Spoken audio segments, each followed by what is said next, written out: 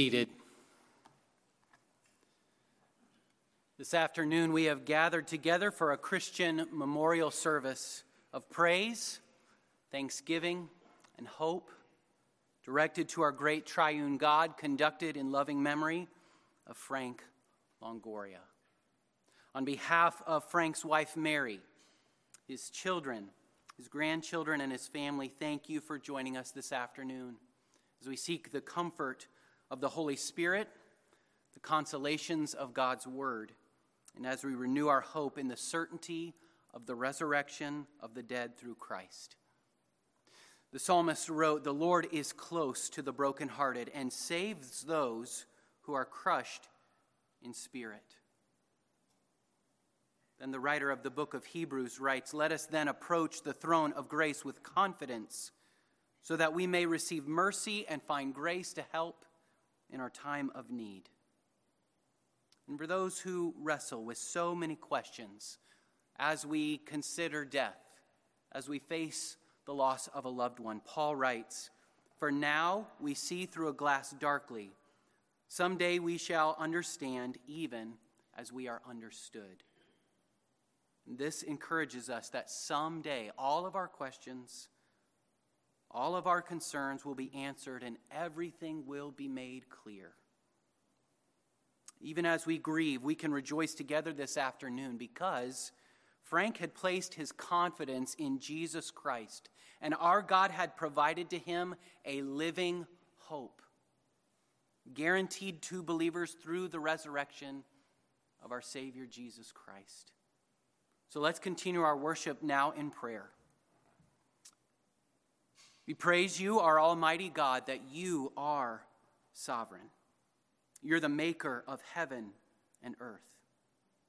You're the governor and sustainer of all things, the God in whom we live and we move and we have our being. You give to us life and breath and all things. You declare the end from the beginning. You numbered our days when as yet there was not one of them. Christ, the Savior of sinful men and women, the Lord of glory, who has called himself, who's revealed himself to be the resurrection and the life, and who's gone before us to prepare a place for us. So we pray that all would find peace in the promise of the gospel, in the person of Jesus Christ, in his work on our behalf. We ask on this day that you would be a refuge and a strength, a very present help in trouble. We ask for you to enable us to know the comfort of your Spirit and of your word to console us in grief. So may the gospel be most beautiful to us today as we recognize that the curse of death holds no true power over us. So may we be drawn closer to Christ during this service, during this memorial. In Jesus' name we pray. Amen. We're going to sing together at this time. If you have your bulletin, the words will be printed there. Let's stand together as we sing "My Savior" first of all. My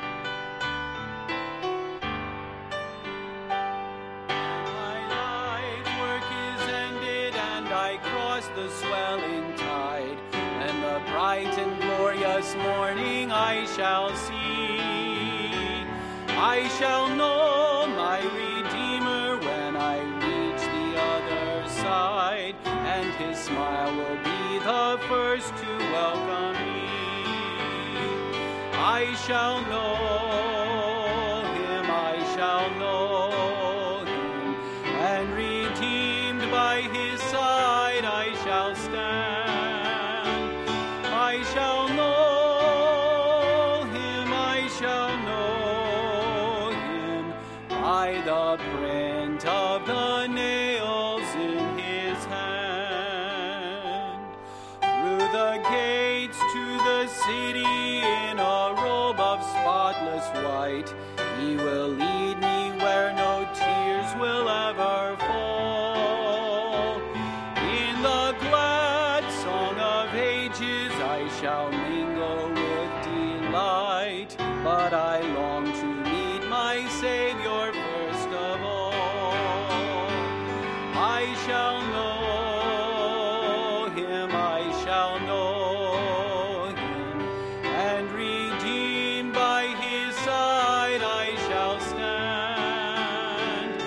I shall know him, I shall know him by the print of the nails in his hand. You may be seated.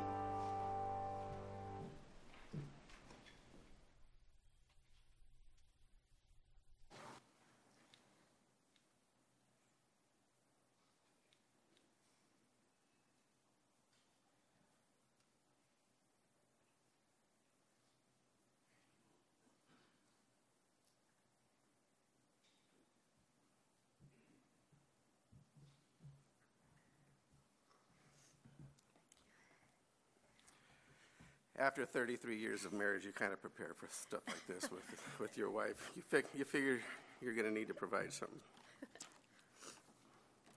It's kind of unfair to be brought up here after a hymn like that, and I think I'll just go ahead of my wife because she was planning on going first, but I think she needs a little respite.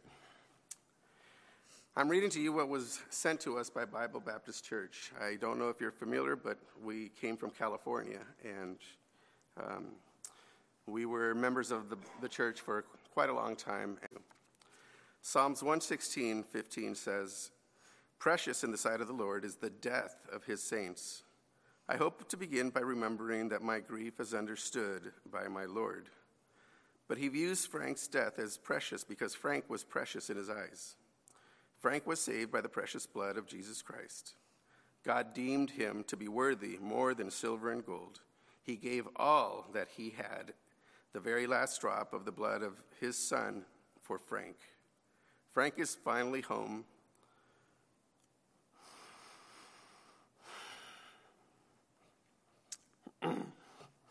Excuse me. Frank is finally home with the one who died that he might live. This is why the death of his saints is so precious in the sight of the Lord. Yet my Lord also feels our pain as we say goodbye to our friend, parent, and loved one. We already miss him terribly. Frank's Savior became human flesh and felt the pain that we feel in death. Even though he knows that in a few short moments, even though he knew that in a few short moments he was going to raise Lazarus again from the grave, he stood there outside Lazarus' sepulcher and wept. John 11:35. I too weep today as we say goodbye to my friend Frank. It is not with hopeless weeping of never seeing him again, but the weeping of saying goodbye to a friend that I will not see again here on earth. The next time we meet, we'll be in the presence of our Savior. In 1984, I arrived in Los Angeles to plant Bible Baptist Church. One of the first people that I met was Mary Longoria, who helped tremendously in preparing the building. In preparing the building that we rented to be suitable for the church meetings. Through Mary, I met her girls and her husband, Frank. Frank and Mary's daughters were part of the first baptism in Los Angeles. We rented a baptistry in a church for their baptism, but Frank was saved a little while later. I could find nowhere that would allow us to use their baptistry. As I discussed this with Frank, who was now saved and wanted to be baptized, he said, I have a swimming pool that we could use. It reminded me of the Ethiopian eunuch saying, see, here is water. What doth hinder me to be baptized? Acts 8:36. Frank was baptized in his own backyard pool and became an active member of Bible Baptist Church on June 15, 1985. He and Mary were active in serving in our children's program, and Frank served the Lord for a while as a deacon of the church. We have missed him since he moved to South Carolina, and we will miss him more since our Savior called him home to himself. Mary and and girls, my heart aches for yours today as I say goodbye to Frank. But I know that our hearts will be comforted by the one who also weeps with us and shares our sorrows and griefs. Because of Calvary, Pastor Michael D. McCubbins.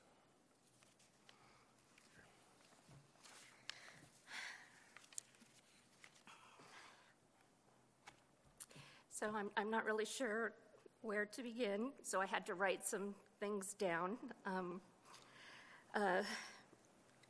So my dad, when we were little,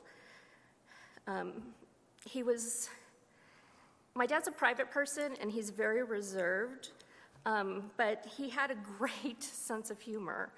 And so when we were little, my mom worked the night shift. And so Dad would be the one to wake us up in the morning. Every morning, he would come into our rooms and he would sing, "Kiddies, time to get up and go to school and learn the golden rule."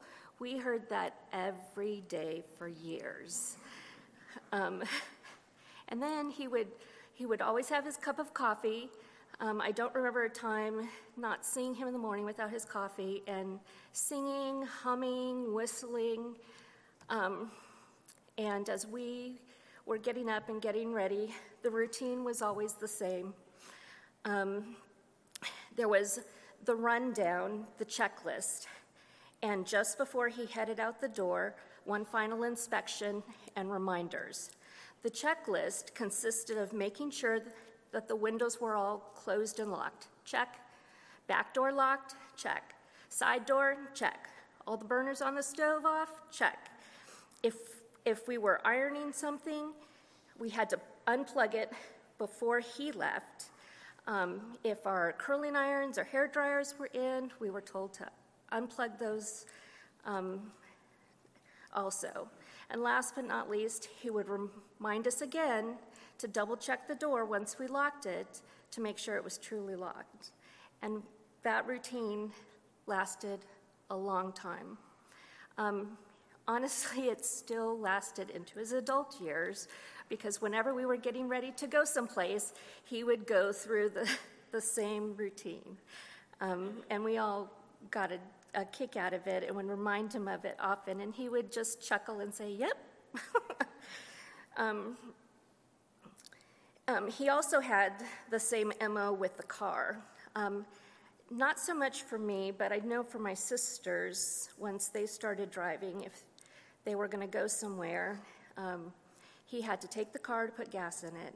He had to check the tires. If they were a little low, he would take the car to put air in the tires. He also checked the oil and did all of that stuff and gave you instructions on what to do and what not to do. Juanita had actually posted on Facebook. She was here in South Carolina, and it was his birthday, but he was out buying tires for her car. That's just how he really showed his love for us, by worrying about all these little things for us. Also when we were little, we had a pool, and we loved to go swimming and go night swimming, and my dad was always encouraging us to go night swimming. And we thought, oh, this is great, it's 9 o'clock, 10 o'clock at night, and we get to go swimming in the pool. Well, as we got a little older, we started thinking, he encouraged us to do that so that he didn't have to run the air conditioning at night. We were already cooled off.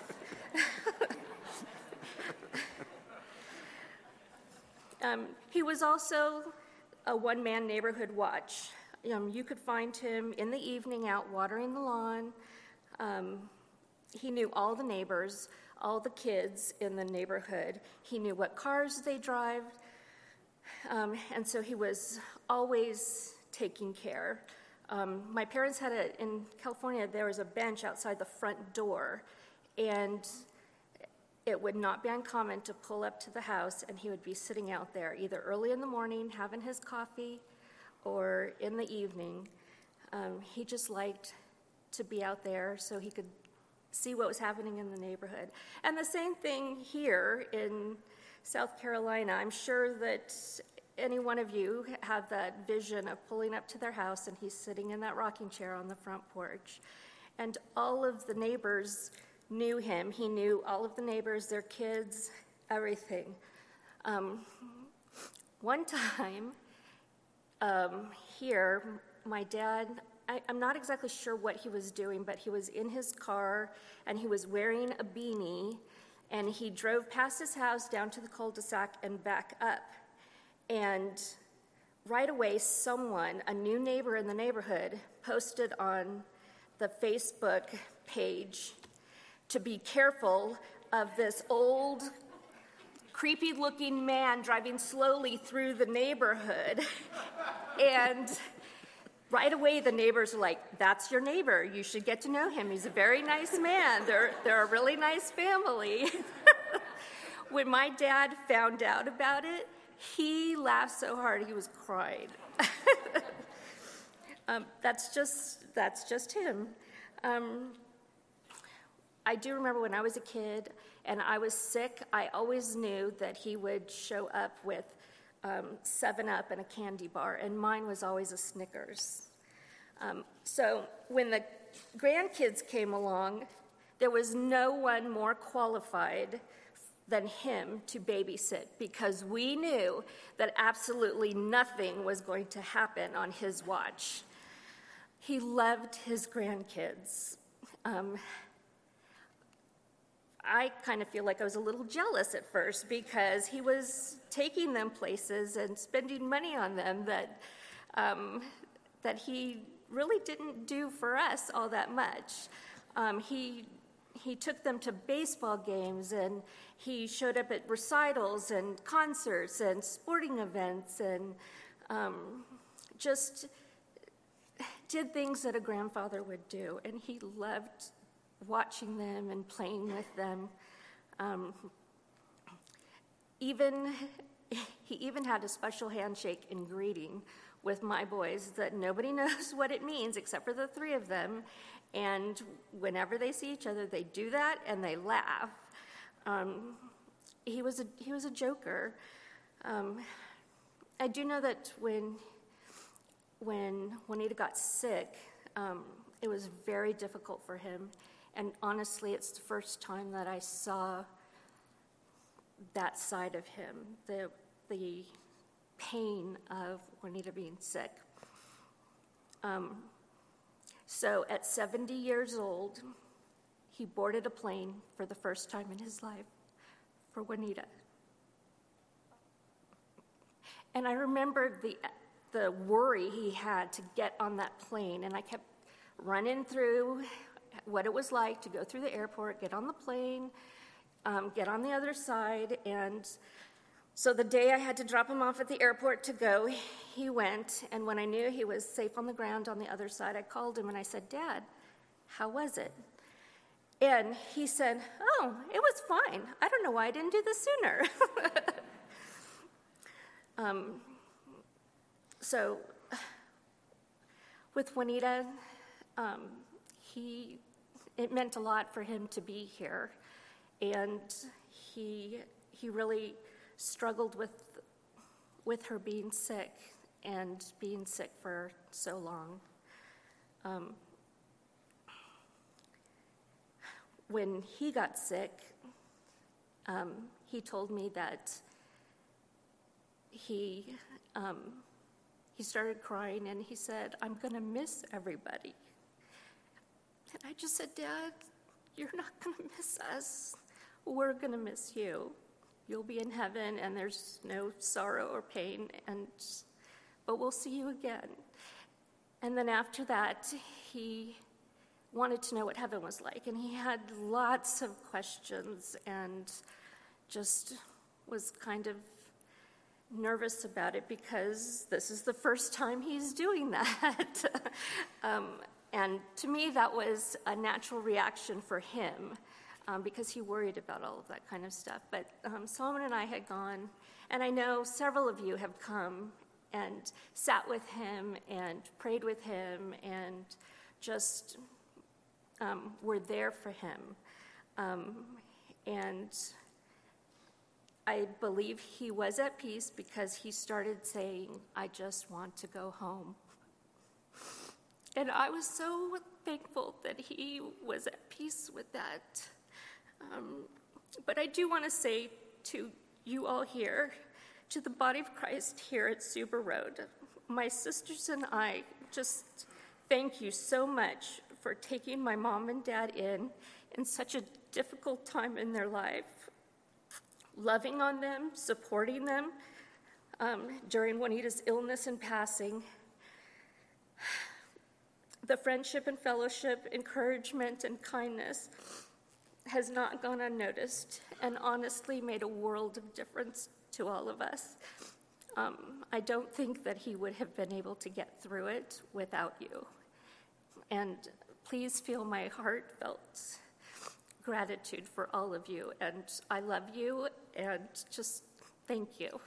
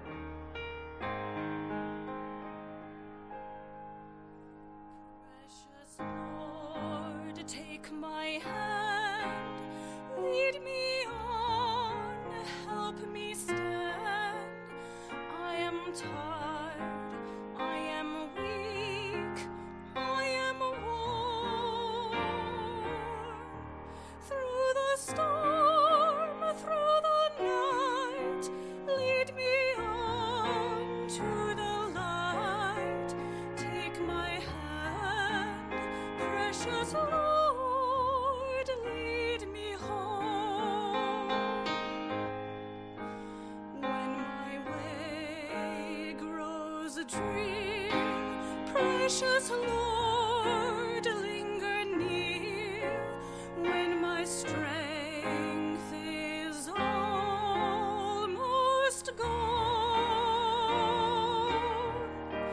Hear my cry, hear my call, hold my hand lest I fall. Take my hand, precious Lord.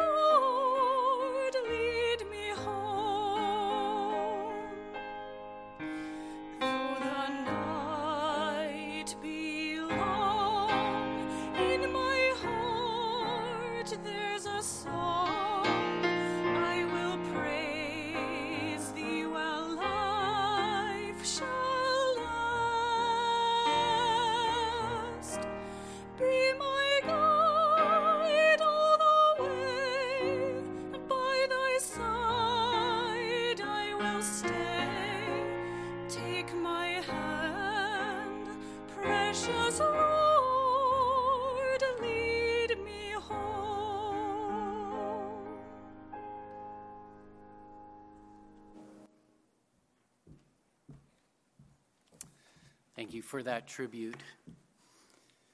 1940 was a year filled with turmoil in our world. Turmoil and conflict. Hitler and Mussolini were in power. They were attacking their neighboring countries. In 1940, Winston Churchill succeeded Neville Chamberlain as the British Prime Minister. And the miracle of Dunkirk saw the rescue of over 300,000 Allied troops from certain defeat. Here in the U.S., our country watched what was happening in Europe with grave concern, and yet life continued on. In that year, Franklin Roosevelt became the United States' first third-term president. The first McDonald's was opened in San Bernardino, California. Bugs Bunny, the cartoon character, first debuted. The Grapes of Wrath, Gone with the Wind, and Rebecca were popular movies of that year. But for our purposes, most significantly, on November 26th, 1940, Frank Ramos Longoria entered into this world. His birth is a unique story in that he was born in a barn in Corpus Christi, Texas, and he was delivered by his uncle, whose name was Frank. He was the youngest of 5 siblings. When I asked his family how they would describe Frank, you will hear a lot of the same things that you just heard. He was a reserved and simple man. He had a great sense of humor. If you knew Frank, you can picture him with that smile on his face. He had a great sense of humor. One of his favorite questions, I'm told, was, "Do you want to hear something funny?" Frank was a very caring father, grandfather, and husband. He was a worrier because he loved his children and his family. He was very protective of his daughters, whom he loved immensely. He also loved his Los Angeles sports teams, the Dodgers and the Lakers. He loved UCLA, as he had worked there for several years. The Lord providentially and graciously brought Mary into Frank's life at a crucial but painful time for him. He did not yet know Christ at that point, and his mother was suffering from severe illness. And through those circumstances, Mary was able to lead Frank to a profession of Christ. Again, that was a struggle that he worked through his life, as we heard the letter from his pastor. But later, Frank would even lead his own parents to the Lord. Frank and Mary would be married and live to celebrate 55 years of marriage together. Through all the ups and downs, the joys and sorrows of his last weeks and days, he asked to hear the gospel again from his daughter and his son-in-law.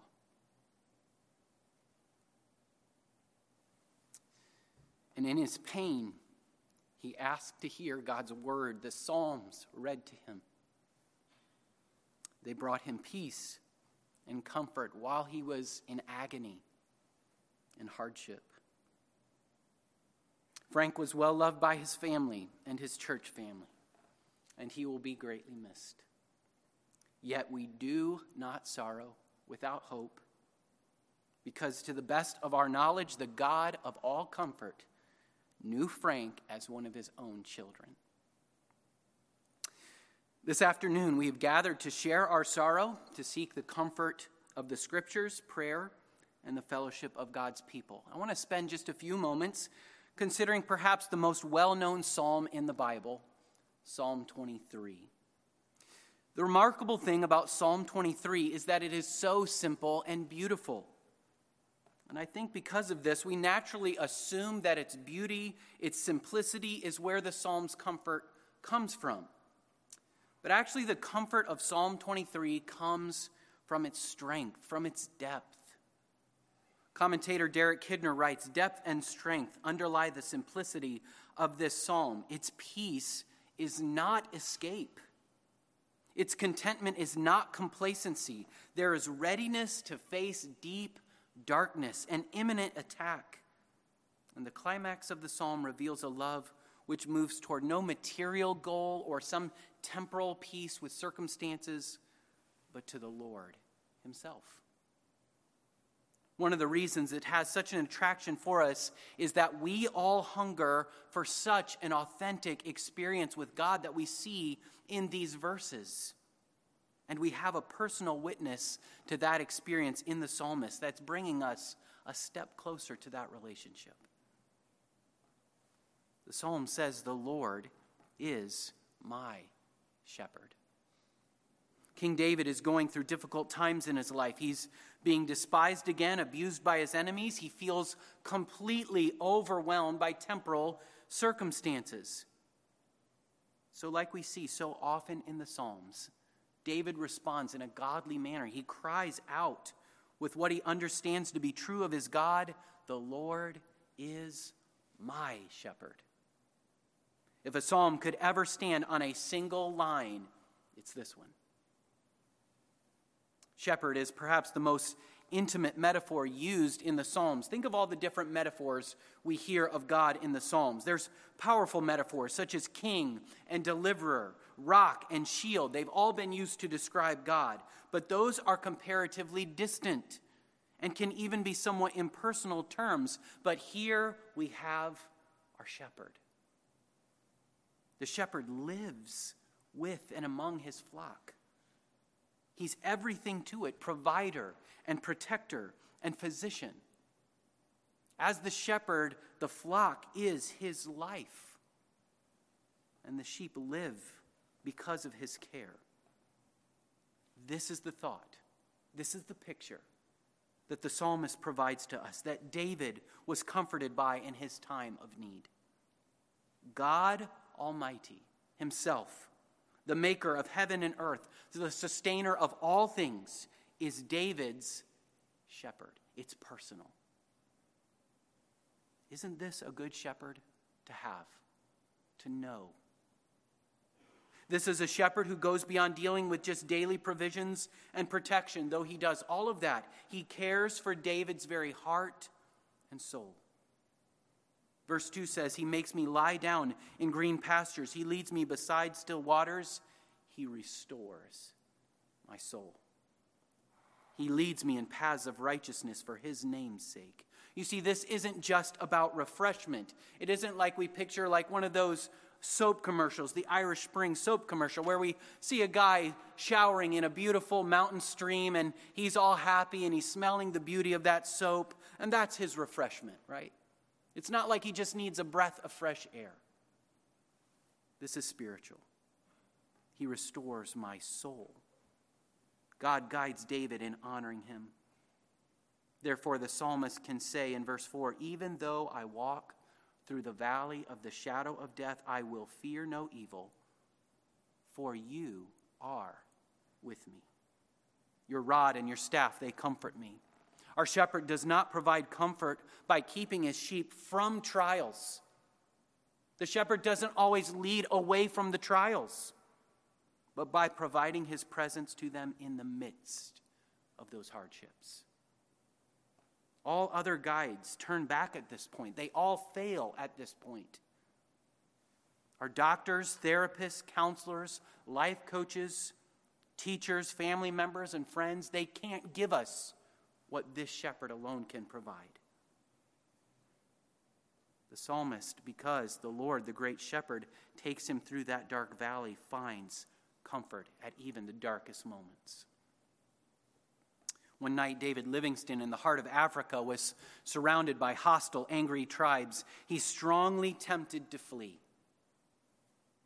He read the Lord's words, go therefore and teach all nations, and lo, I am with you always, even unto the end of the world. He wrote in his journal, it is the word of a gentleman of the most strict and sacred honor, so there's an end of it. I will not cross furtively tonight as I intended. I feel quite calm now, thank God. Years later, when he was receiving an honorary doctorate from the University of Glasgow, he said, would you like me to tell you what supported me through all the years of exile among people whose language I could not understand and whose attitude towards me was always uncertain and often hostile? It was this: I am with you always, even to the end of the world. And he concludes, on those words I staked everything, and they never failed. Even though I walk through the valley of the shadow of death, I will fear no evil. Why? Because you are with me. The presence of the Good Shepherd provides us with peace and comfort, even in a time of sorrow and loss. Do you know this shepherd? Do you know him as your own? Can you say, you're with me? You're my shepherd. As the psalmist continues, there's a second deed or action that the shepherd does. He says in verse 5 and 6, you prepare a table before me in the presence of my enemies. You anoint my head with oil, my cup overflows. Surely goodness and mercy shall follow me all the days of my life, and I shall dwell in the house of the Lord forever. So the metaphor now changes. The shepherd becomes the host. You see, what is being promised here is not merely surviving death, but triumph. It's victory. It's a homecoming party. King David knows that the Lord is his host, a good host who's prepared for him a home and a place at his table, so that to be made part of God's family is to be a part of it for all eternity. What I love about this psalm is how timeless it is. It's not just some ancient text where we read and say, well, that's good for David. I'm glad it helped him in his moment of hardship. No, we can today truly find comfort here ourselves. In times like this, because as we read our Bibles, the Lord God has come into history. He's come as our shepherd to lead us through the valley of the shadow of death. See, Jesus says of himself in the Gospel of John, I am the good shepherd. The good shepherd lays down his life for his sheep. He proves that he's the shepherd of Psalm 23. And we know that he did. The shepherd became the slaughtered lamb. He gave his life on the cross in our place, paying for our sins, taking our punishment in order to open up that way to the Father's house. So Jesus says, in my Father's house are many rooms. I go to prepare a place for you.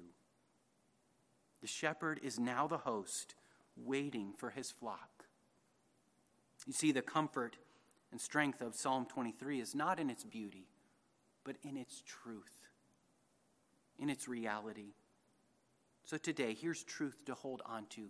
The Lord is with you as the shepherd, if you know him as your Savior.